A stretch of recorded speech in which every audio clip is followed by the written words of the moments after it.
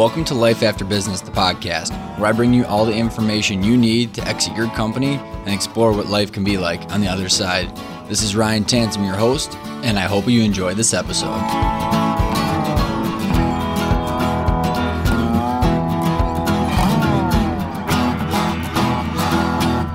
How's everybody doing today? This is Ryan Tansom. Thanks for tuning back into the Life After Business podcast. Today's guest's name is Andrew Warner. You may or may not have heard of Andrew so far, but he is the owner of a company called Mixergy, where he's done over 1,300 interviews with some of today's biggest business moguls and biggest and most famous entrepreneurs. And how he got there is the interesting story that we kind of dive into, because Andrew had started a company with his brother back in the mid-90s selling greeting cards online, and they grew like wildfire. And Andrew is one determined dude, and as he was growing and hustling, he thought his main exit strategy was death, if you look at his bio on Mixergy. However, he ended up hitting a wall, and he ended up just burning out like I think any normal individual will, that just chases the top line dollar amount without thinking about what does this mean to them, their life, and their legacy.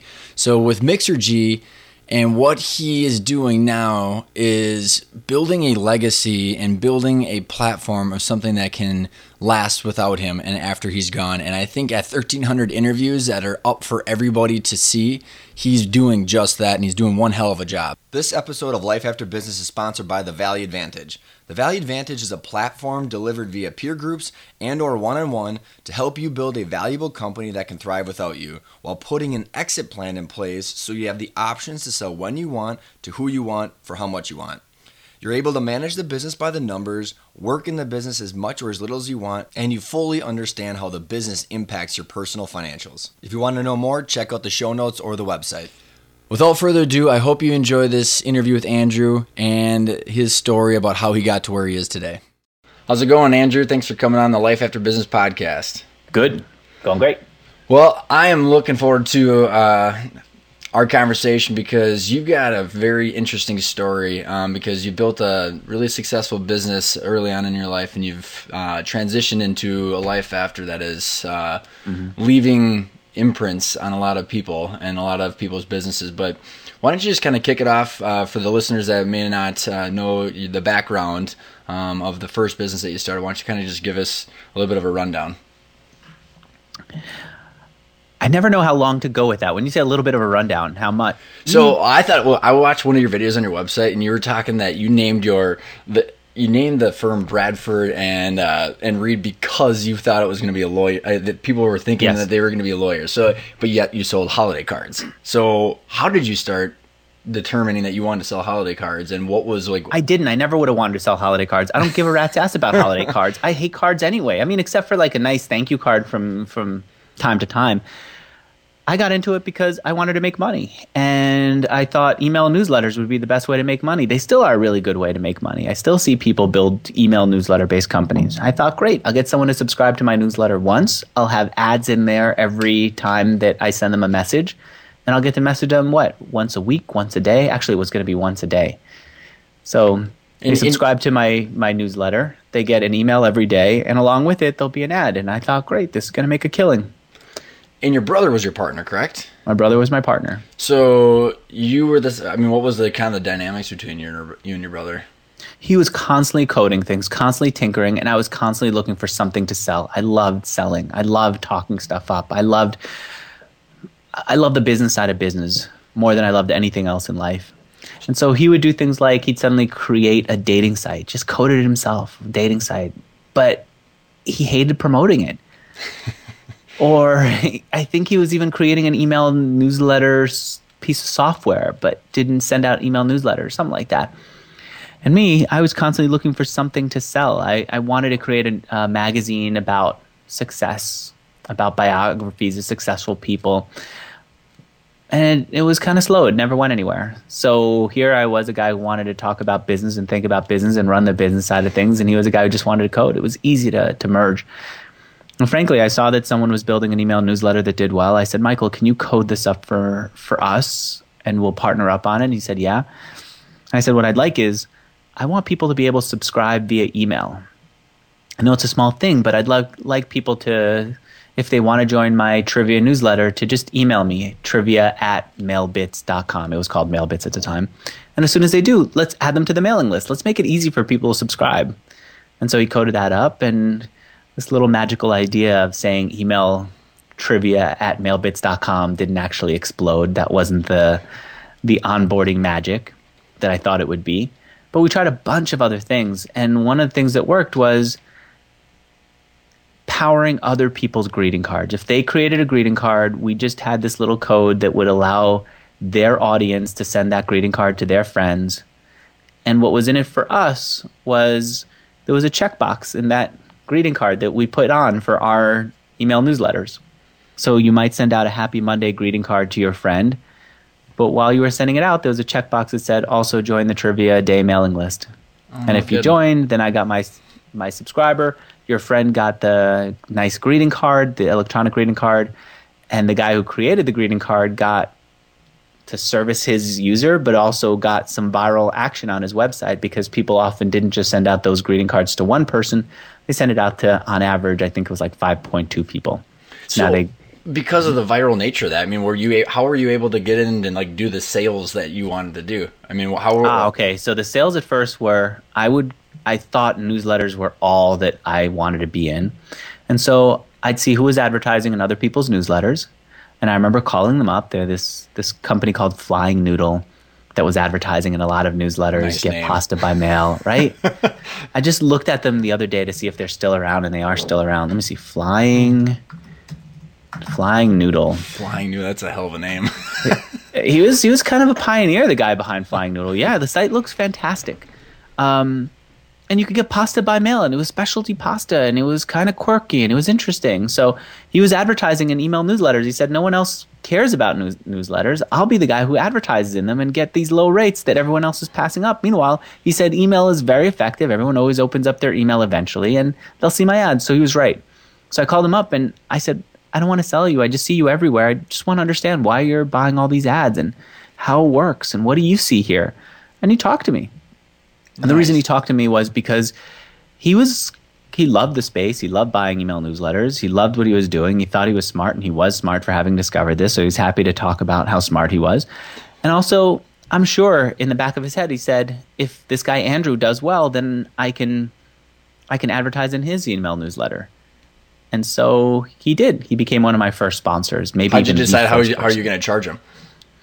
I asked him what he was paying other people. I asked him what he saw that made sense. I asked him what he thought was fair. We came up with $65 a day for all the newsletters was going to be my ad rate. I don't even know how many people I had, but I basically said, look, if it doesn't work out, I'm okay with it, because I'm just trying to figure out what the number is. Just be honest with me. Don't lie to me. Mm-hmm. So if it does work out, don't tell me it didn't work out and lie to me that way. Right. I'll give you your money back, but ultimately you'll be screwing me. But I also said I'll do this with other people. Then once I got Flying Noodle as a sponsor, I had this calendar with all the days of the week on it, and I crossed off one of the days of the week, the first one on my list, and I said, you're my first sponsor. In my head, I said, you're my first sponsor. I don't think he cared. Then I went to other people and I said, look, Flying Noodle's buying. You can see they're buying. Take and run with that ticket, right? Sorry? Take and run with that ticket, that first client, right? Yeah, exactly. Show it to other people and get them to sponsor too. And they did. And one of those people was a guy who eventually sold to Sony, and he was smart. He said, Andrew, I can see that the very first ad that people read in a newsletter just stands out as being different. Like, what the hell? Andrew's now taking money. Who is this guy that Andrew's taking money from? Right? So he said, I want to buy an ad, but I want to buy the first one. And in fact, to get the very first day's ad, I will buy a bunch of others too. Oh, really? That's really smart also. So instead of selling in, I forget when it was, instead of selling in May, I started selling in April. So he got April ads ahead of Flying Noodle. Flying Noodle didn't care. No one else cared. Everyone has this thing I realized at the time that they care about, that matters to them. To this guy, being first mattered. I'm sure it helped him, but it wasn't super big. That's awesome. So, what was the time span? I mean, you guys grew exponentially. I mean, as you kind of say on your about page on Mixergy, and I mean the rapid growth, especially with the viral nature of your product. And I mean, where were you spending your time? What was your day looking like? Can I curse here, or you? Yeah, dude, go for it. I remember everything was such a struggle. I would have to sell ads in the newsletters. I'd have to figure out what I would write the newsletters myself. I'd have to figure out how to write the newsletters. I said to my brother Michael, we can't keep doing this the way we're doing it. It has to be more of a machine. We have to have a machine. It has to eat pennies and shit dollars. How do we get that? Yes. The pennies go in one side and dollars come out the other. And that thing that happens in the middle, that will be our headache, how to build it. But that's the only headache. We build it and then we get to watch it do its job. Have you ever read the book Snowball? No. About Warren Buffett, where he actually had the pinball machines that he would take that one where he was eating nickels and shitting out dollars, and then he was buying the other pinball machines with those dollars. And this was Warren Buffett doing it, or one of the companies he bought? Warren Buffett. It was one of his first companies. So in the book Snowball, it was actually like probably one of the first couple snowflakes as he was rolling that thing down the hill. So for me, what happened was I started paying people 10 cents every time that little form, that greeting card form that we created was used, because I knew that I was going to get on average one out of every two people to subscribe to my newsletter. That meant that it was going to cost me 20 cents to get someone new on my newsletter. I knew how much money I would make in advertising off of them per day, and I knew how many days they could stay. Actually, in my mind, I imagined they'd stay for half a year. It turned out, actually, people stay even longer. There was a lot of inertia in there. What was the average lifetime value of a customer, or the average? I don't know what it was, but it was over half a year. They were just sticking around. Yeah, that's amazing. Go ahead. And I think that for many of us, staying subscribed is still a thing. We still stay subscribed to newsletters. If someone subscribes to your podcast, unless the app that they're subscribed in automatically stops downloading episodes, they're going to keep downloading all the episodes. Inertia is really big. People just keep doing what they're doing and don't take action to stop. So you took advantage of that, obviously. Yeah, I didn't even know. I thought actually I was actually being optimistic by saying people stay subscribed for half a year. And I might have even needed them to only stay subscribed for 60 days. It wasn't anything outrageous. But I was paying 10 cents per person. So then this guy, Alan Stein, I'm saying his name here, hoping that I'll meet him. I'm trying for years to reconnect with him, but I don't know where he disappeared to.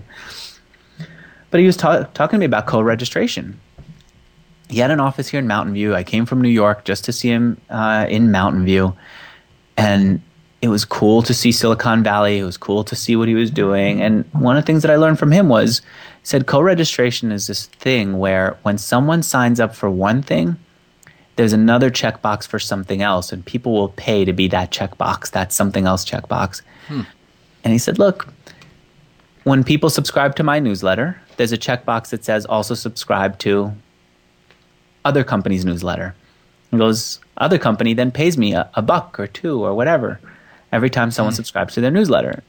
And I've had people on Mixergy say that they still do this to this day. Newsletter subscribers people who have newsletters, who when a user signs up for their newsletter, instead of a confirmation page that says, go check your inbox, I sent you an email, the confirmation says, do you also want these other newsletters? And these other newsletters pay people are just kind of going like per this. Subscriber. Yeah.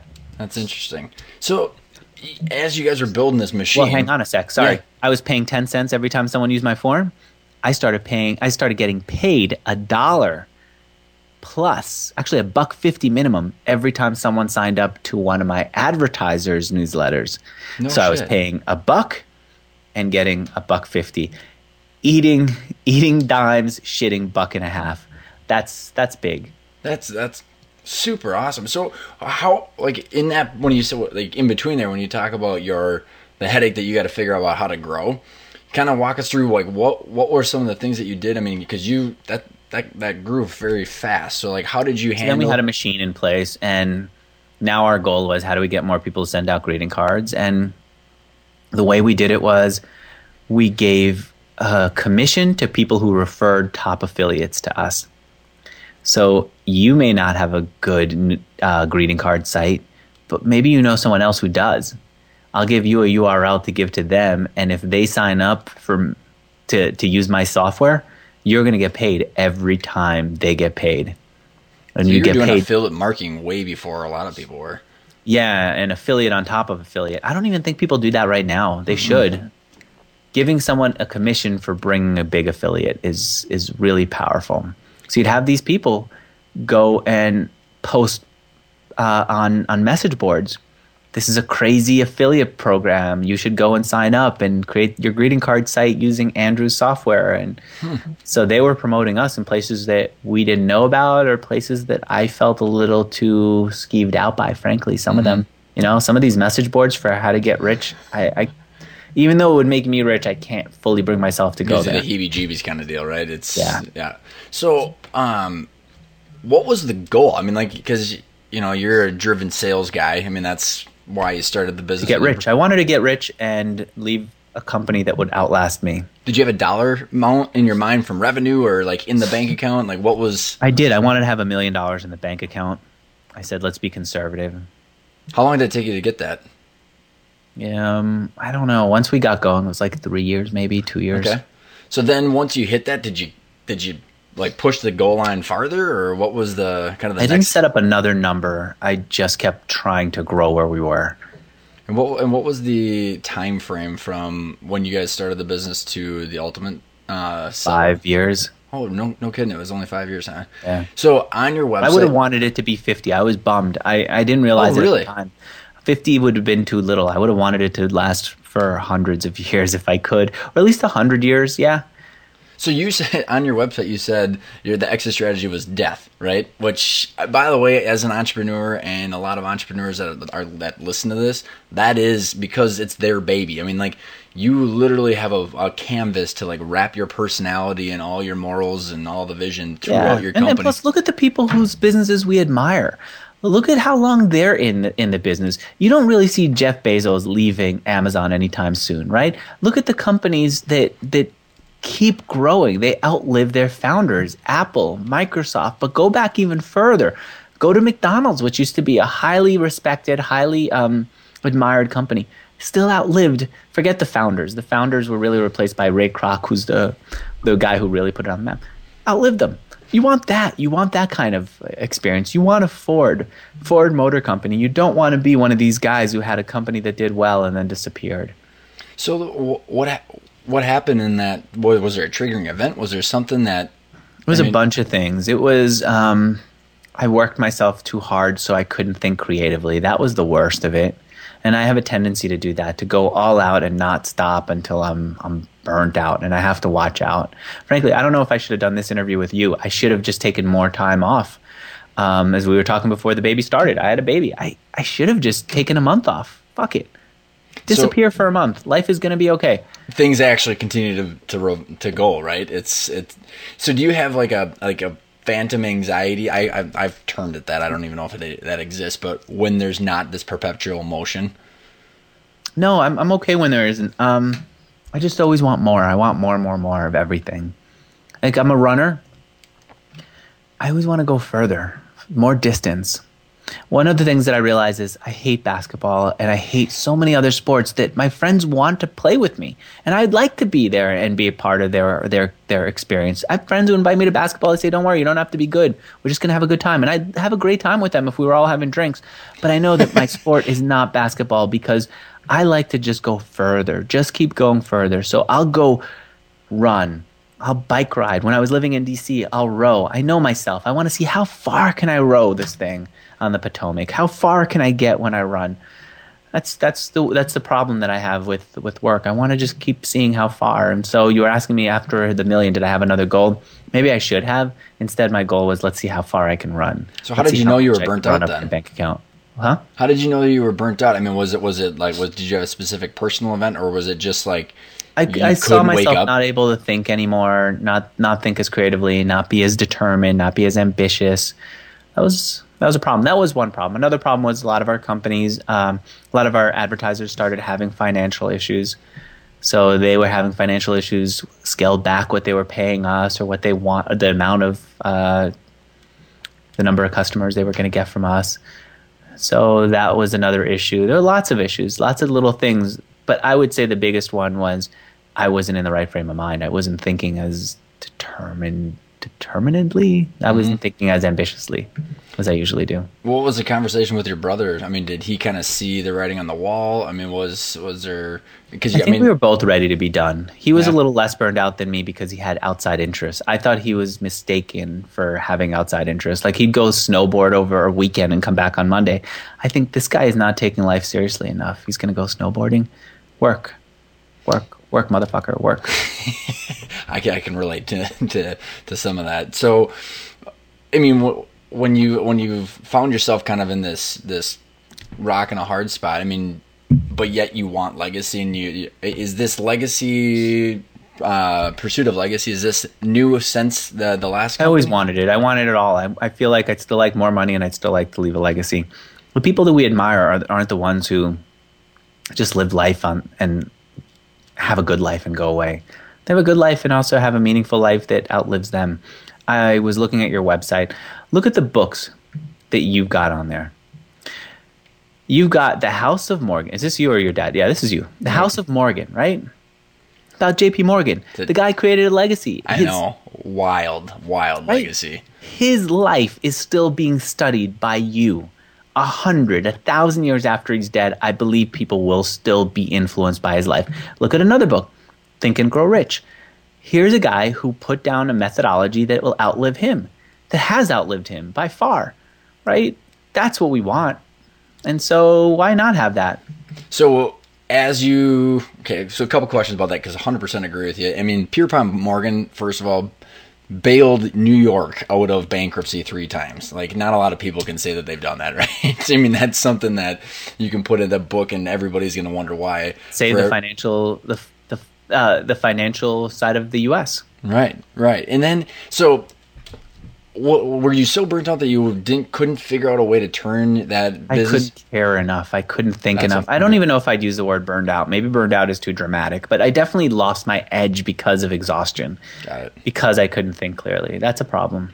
So then you say that you spent a lot of time off cycling and running. I mean, explain kind of the transition into, like, no longer waking up and learning how to take the pennies to shit the dollars. What's your way of it? I was in a funk and wasn't thinking sharply enough. My friend at the time was doing the Avon Walk, and she'd go to train every day for the Avon Walk, and we were working together. So I'd go and like, while she was on the treadmill, I'd try the treadmill a little bit. And then as she was walking down the street one day in Manhattan, she said, I know you never felt comfortable in a gym, but check this out. Someone has this gym that's exclusive. You go in a gym, no one's out there in the gym unless it's with a trainer. So it's like, it could be you by yourself there, or maybe one other person with their trainer. You get your own locker room, so no one will see my penis, because I was actually wasn't so much embarrassed by someone seeing my penis, though that would be a problem. It was like seeing my hairy legs. I didn't feel comfortable going in a gym because of that. So those little insecurities of being in a gym and having somebody see me naked, going into the gym itself and having somebody work out who was experienced and I didn't know what I was doing. Someone carrying around a big, huge jug of water, like a gallon full of... Oh, I didn't even think of that. That definitely would freak me out, because then they were like more experienced, taking it more seriously. They're more alpha male in many ways. So she introduced me to this place. It was called Dimensions. It costs a lot. Every time you walk in the place, it was like $120 easy, right? And actually, in retrospect, that's not that much money, but so maybe it was more than that. It was expensive. And it was in these beautiful buildings in Midtown Manhattan. So I signed up for it. And the guy who I was working with, before making me lift weights, would make me run on the treadmill.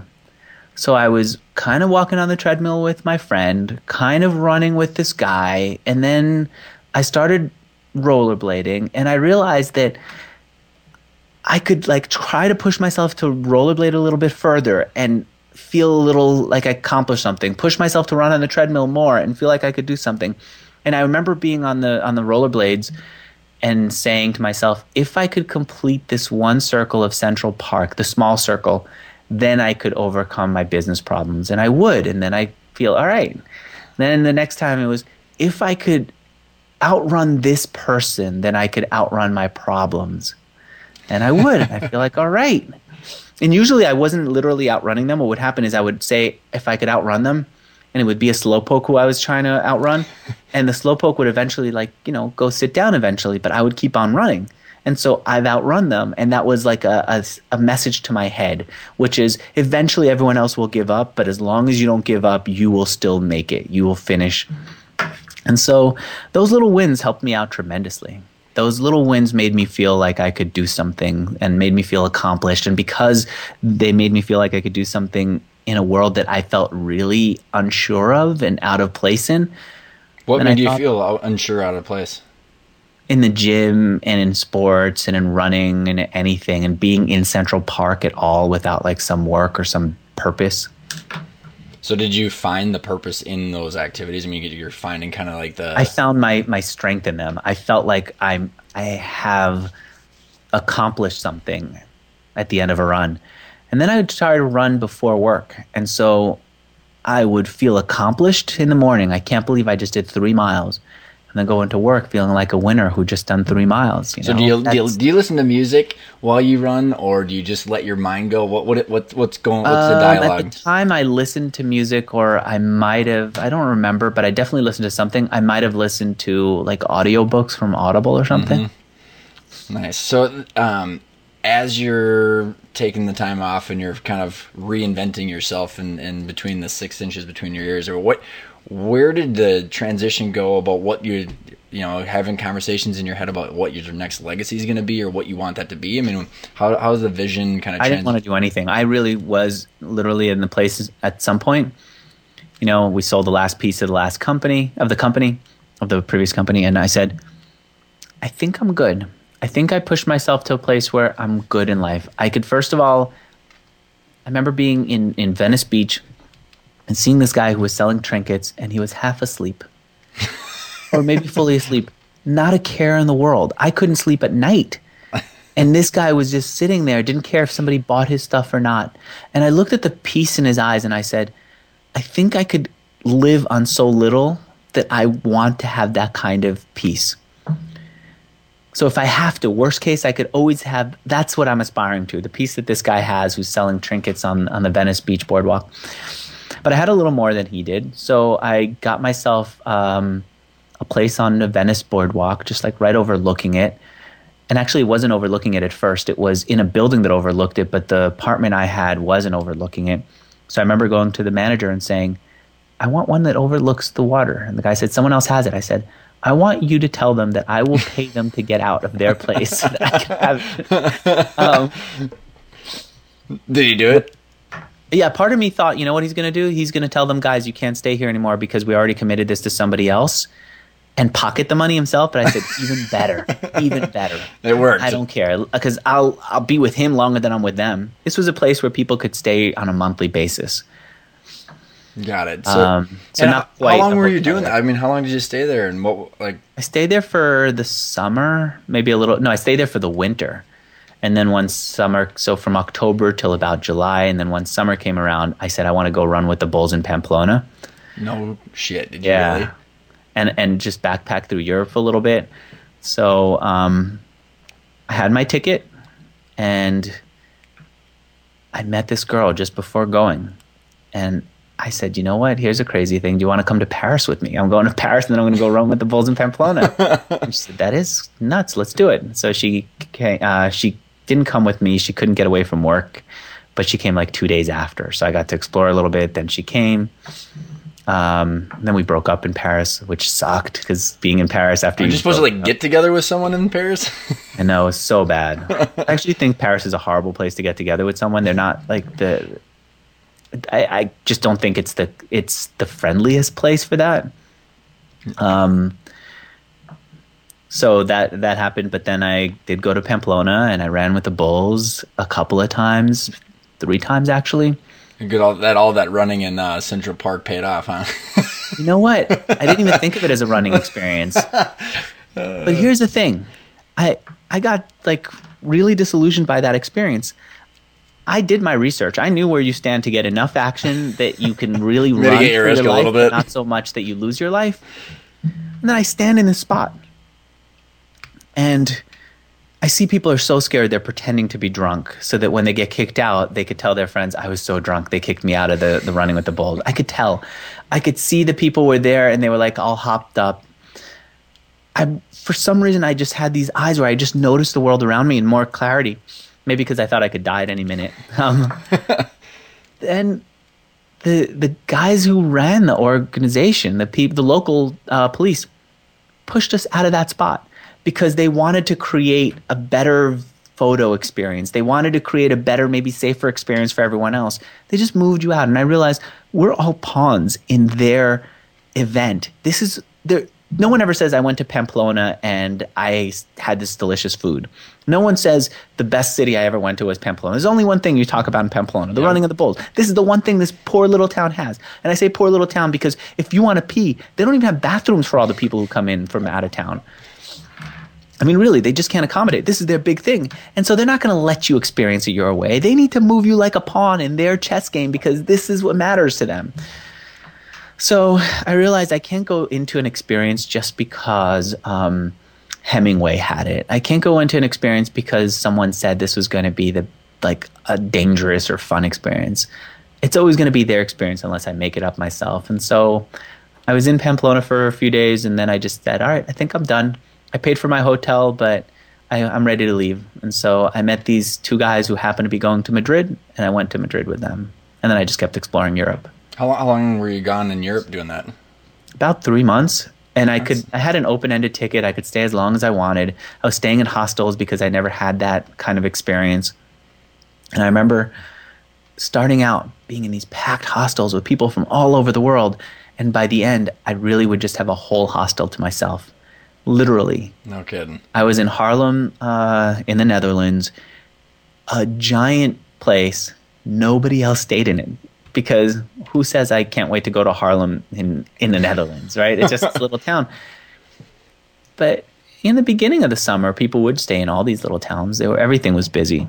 Towards the end, I felt like, all right, this has actually gone a little bit longer than it should. It's time to go do something else.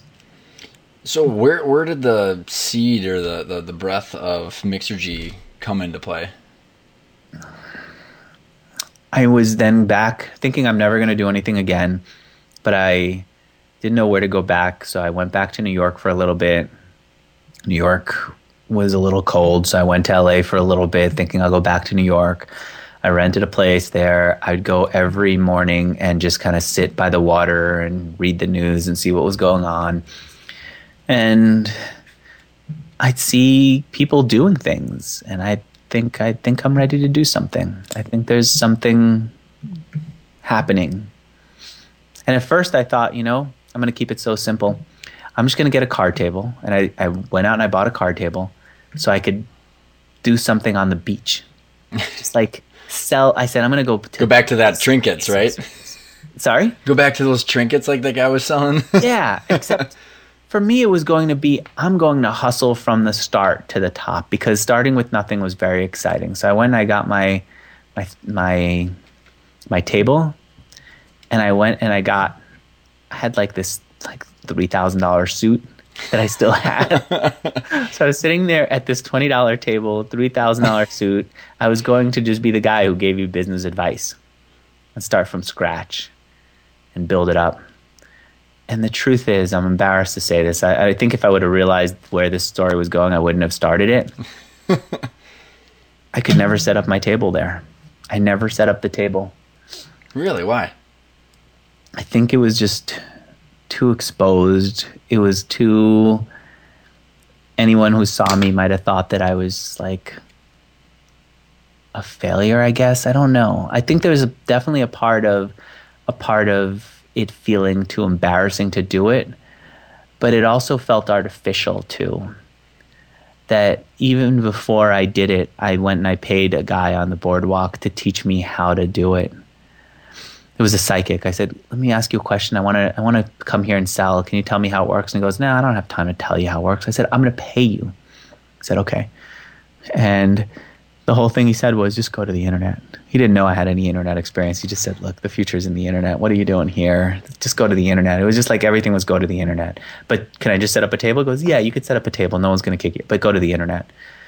So I realized I was doing something that was a little artificial, that was not who I wanted to be.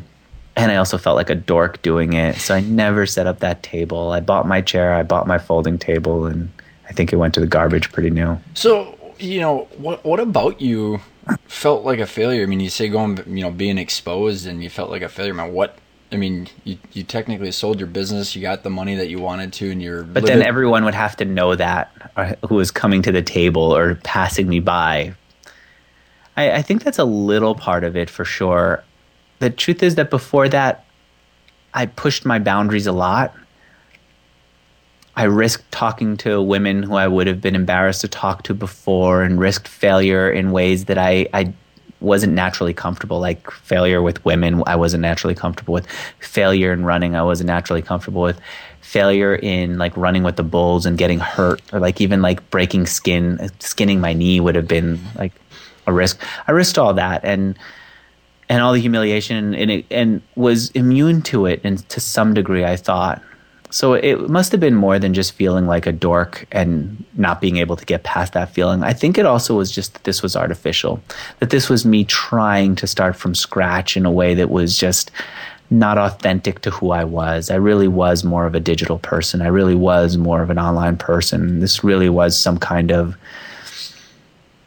made up experience that really wouldn't have worked. So did you set up like quote unquote virtual table then? I mean, obviously you kind of moved into that, what that kind of seed was, right? I mean, what I did was I started organizing events.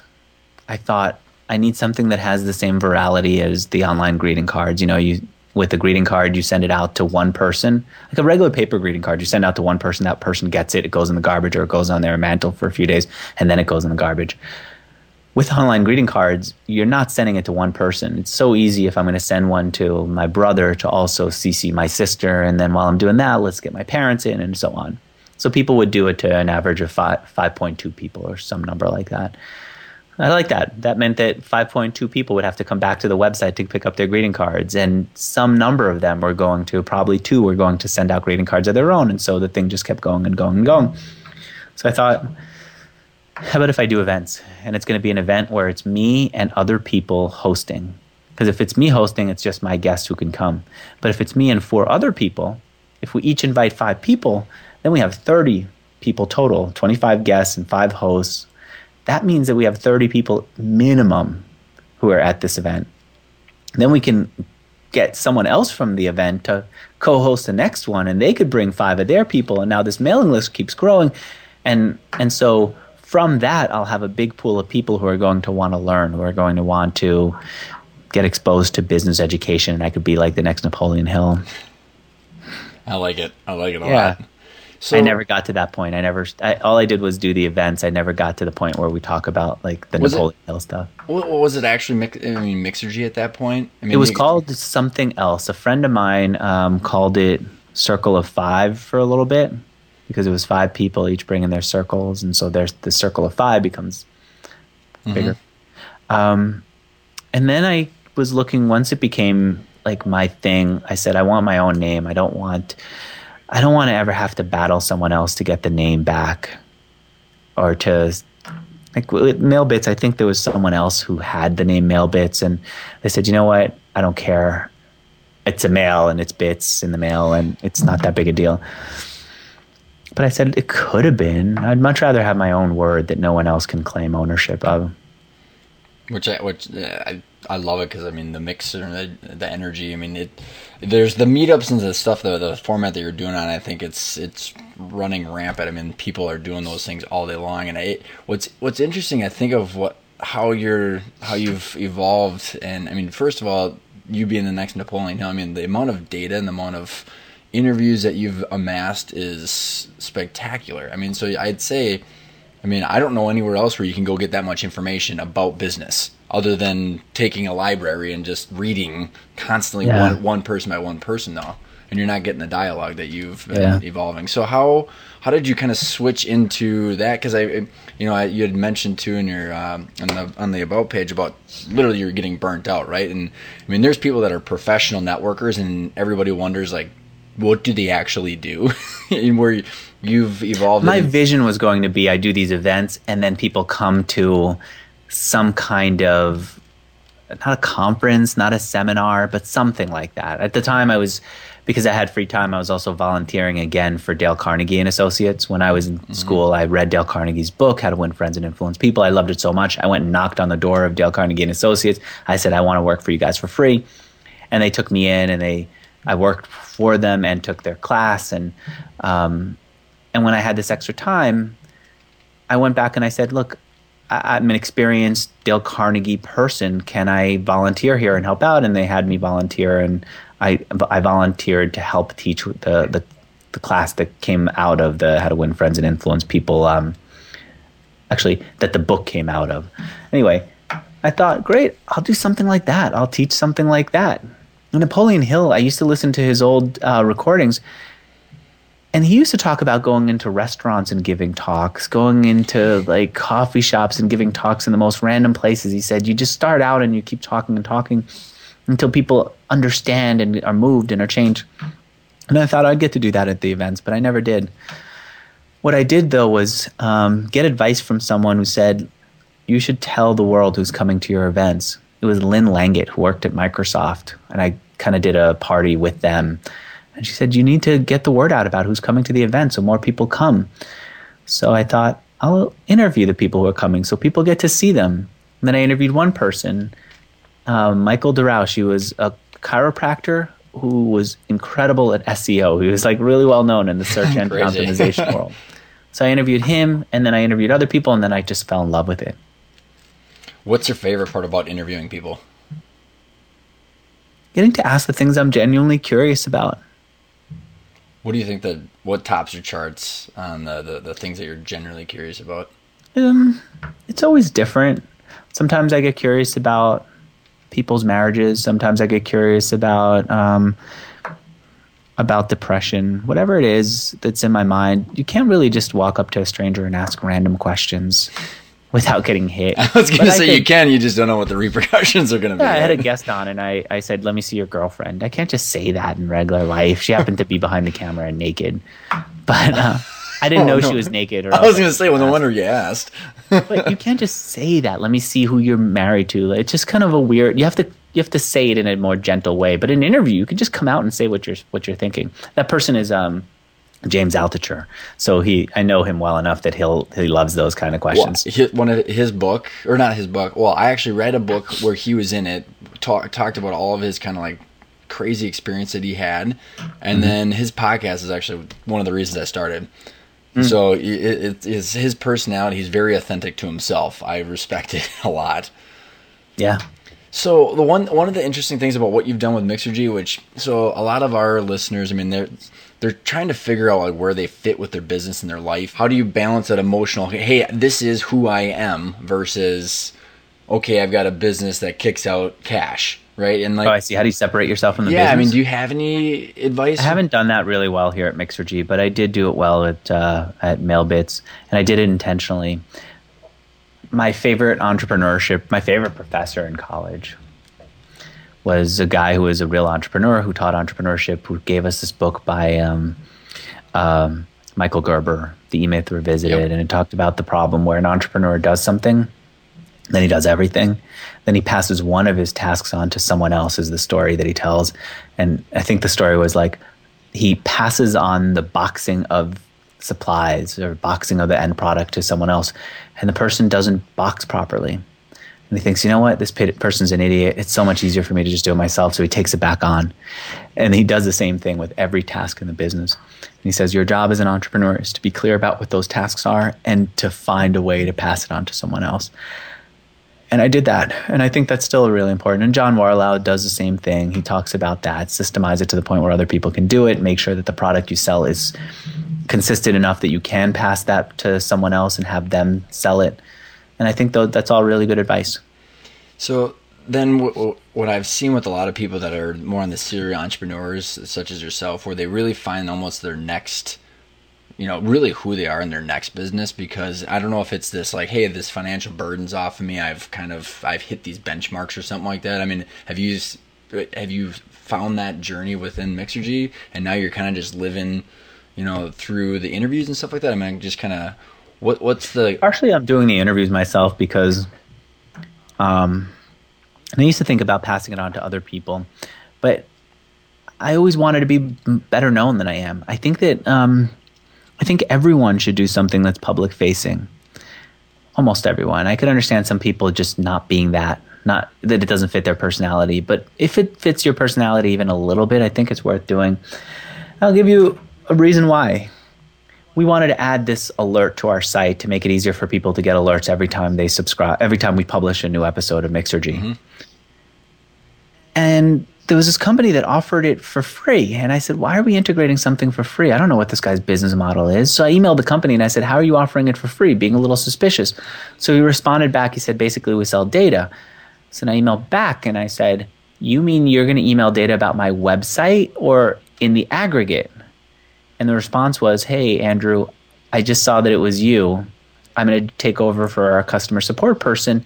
And I want to tell you, I've been listening to Mixergy for a long time. Let me be open with you about our model. Our model is we can potentially in the future start selling data about your site's traffic to other people. Here's how it could work, but I don't know yet. I got straight talk direct from the person who ran the company because he knew me. I think we all need to have that. And in the old days, people would. In my free time, I used to go to all those old clubs, the Rotary Club, the Kiwanis clubs. I went to one meeting of all of them just to see what it was like. And people who used to do business in the olden times, in the 50s, and I think even after that, they used to go to these clubs and they would get well known by being supportive, by taking on leadership roles, by presiding over meetings, by organizing events for multiple clubs to meet each other. That's how they would get well known. And so people, if they'd knock on someone's door, they'd know who they were. If their employee went out and knocked on someone's door, their employees would know who they were. We don't have that. The way we do it now is by doing publicly facing things. And an interview program like mine is one good way to do it. Another way is to blog publicly. Another way is to go to Snapchat. I'm seeing people kill it with Snapchat that way. I think it's important to do it, and I like doing it publicly like that. And so I'm not ready to pass that on to someone else. I know you got to kind of get running here. What if there's one thing that you can leave our listeners that we haven't really talked about through the different journeys that you've got, I mean, what would the one piece of advice be that you'd leave us with?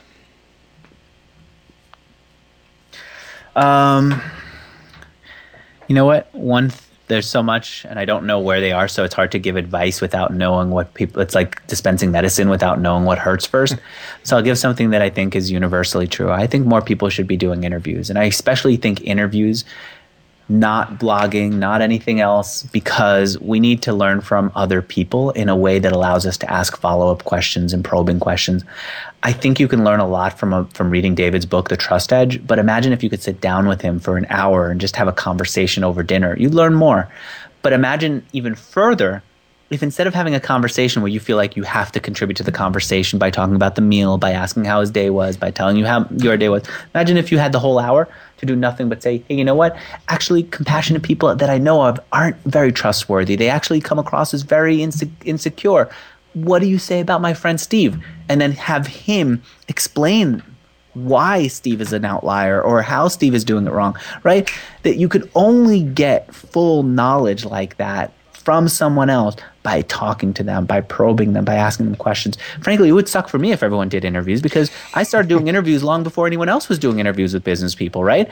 Long before, there's one other guy, Gregory Gallant, who was doing it, and then he gave up soon after I got in, maybe because I was doing too many of them, maybe because he had something else going on in his life. I don't know. I still love his old interviews, but I then became the only guy doing it, and everyone was listening just to me, and now you're doing it and everyone else is doing it, so it would suck for the rest of the world to be doing it, because eventually the attention gets spread too thin and all our audiences shrink.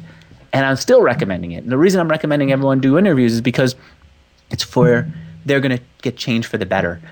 You and I now feel more bonded because you've taken such an interest in me for the last hour that I feel like I know you, even though I did most of the talking. I know I care about you because I did more of the talking.